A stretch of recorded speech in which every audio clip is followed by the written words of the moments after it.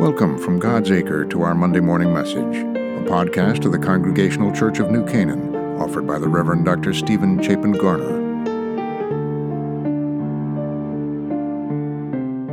So we look today in the 51st Psalm, where it says at the beginning, "Have mercy on me, O God, according to your steadfast love. According to your abundant mercy, blot out my transgressions. Wash me thoroughly from my iniquity, and cleanse me from my sin. For I know my transgressions, my sin is ever before me. Against you alone I have sinned, O God, and done what is evil in your sight, so that you are justified in your sentence and blameless when you pass judgment. Indeed, I was born guilty, a sinner when my mother conceived me. Create in me a clean heart, O God, and put a new and right spirit within me. Do not cast me away from your presence, and do not take your Holy Spirit from me. Restore to me the joy of your salvation, and sustain in me a willing spirit." So the Bible indicates that this 51st Psalm is a psalm or a prayer that King David offered after the prophet Nathan confronted David with what we know to be David's most egregious sin as the Bible recounts it. You probably remember the story that while Uriah the Hittite was out fighting in David's army, David took Uriah's wife Bathsheba and had an affair with her. Now, to cover up his indiscretion, David had Uriah killed during a military campaign and then took Bathsheba as one of his own wives.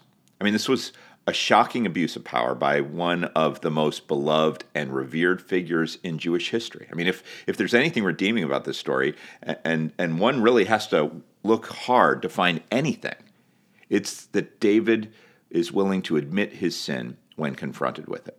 That's part of the story, too. Unlike so many political leaders caught in scandal these days, David acknowledged his guilt and immediately began to repent.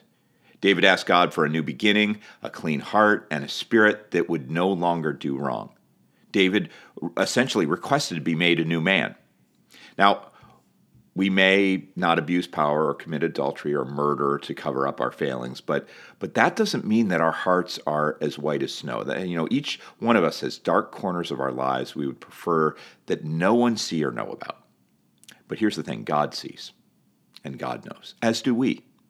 See, repentance from our sinful thoughts and impulses is an essential way of making sure that they don't evolve. When we kind of address those impulses, it's a way of making sure they don't evolve into sinful actions. I mean, if David had prayed Psalm 51 the moment he laid eyes on Bathsheba, think about that. If he'd prayed this before, perhaps that cruel and gruesome chapter of David's life would not have been written. A daily request for forgiveness can really be the best defense against egregious sin. So what do you need? This is the question. What do you need to ask God for forgiveness for today? Think about that for a bit. Let's pray. Lord, we do sin in thought, word, and deed. We sin in ways both known and unknown to us, and we need your forgiveness. We need your forgiveness if we're ever going to have a chance to live faithfully. Purge us with hyssop, as the scripture says, Lord, and we shall be clean. Wash us, and we shall be whiter than snow. For the cleansing of our lives, we pray in your name. Amen. To learn more about the Congregational Church of New Canaan and to connect with the messages and the ministries of our church, visit us at www.godsacre.org. God bless you, and have a wonderful week.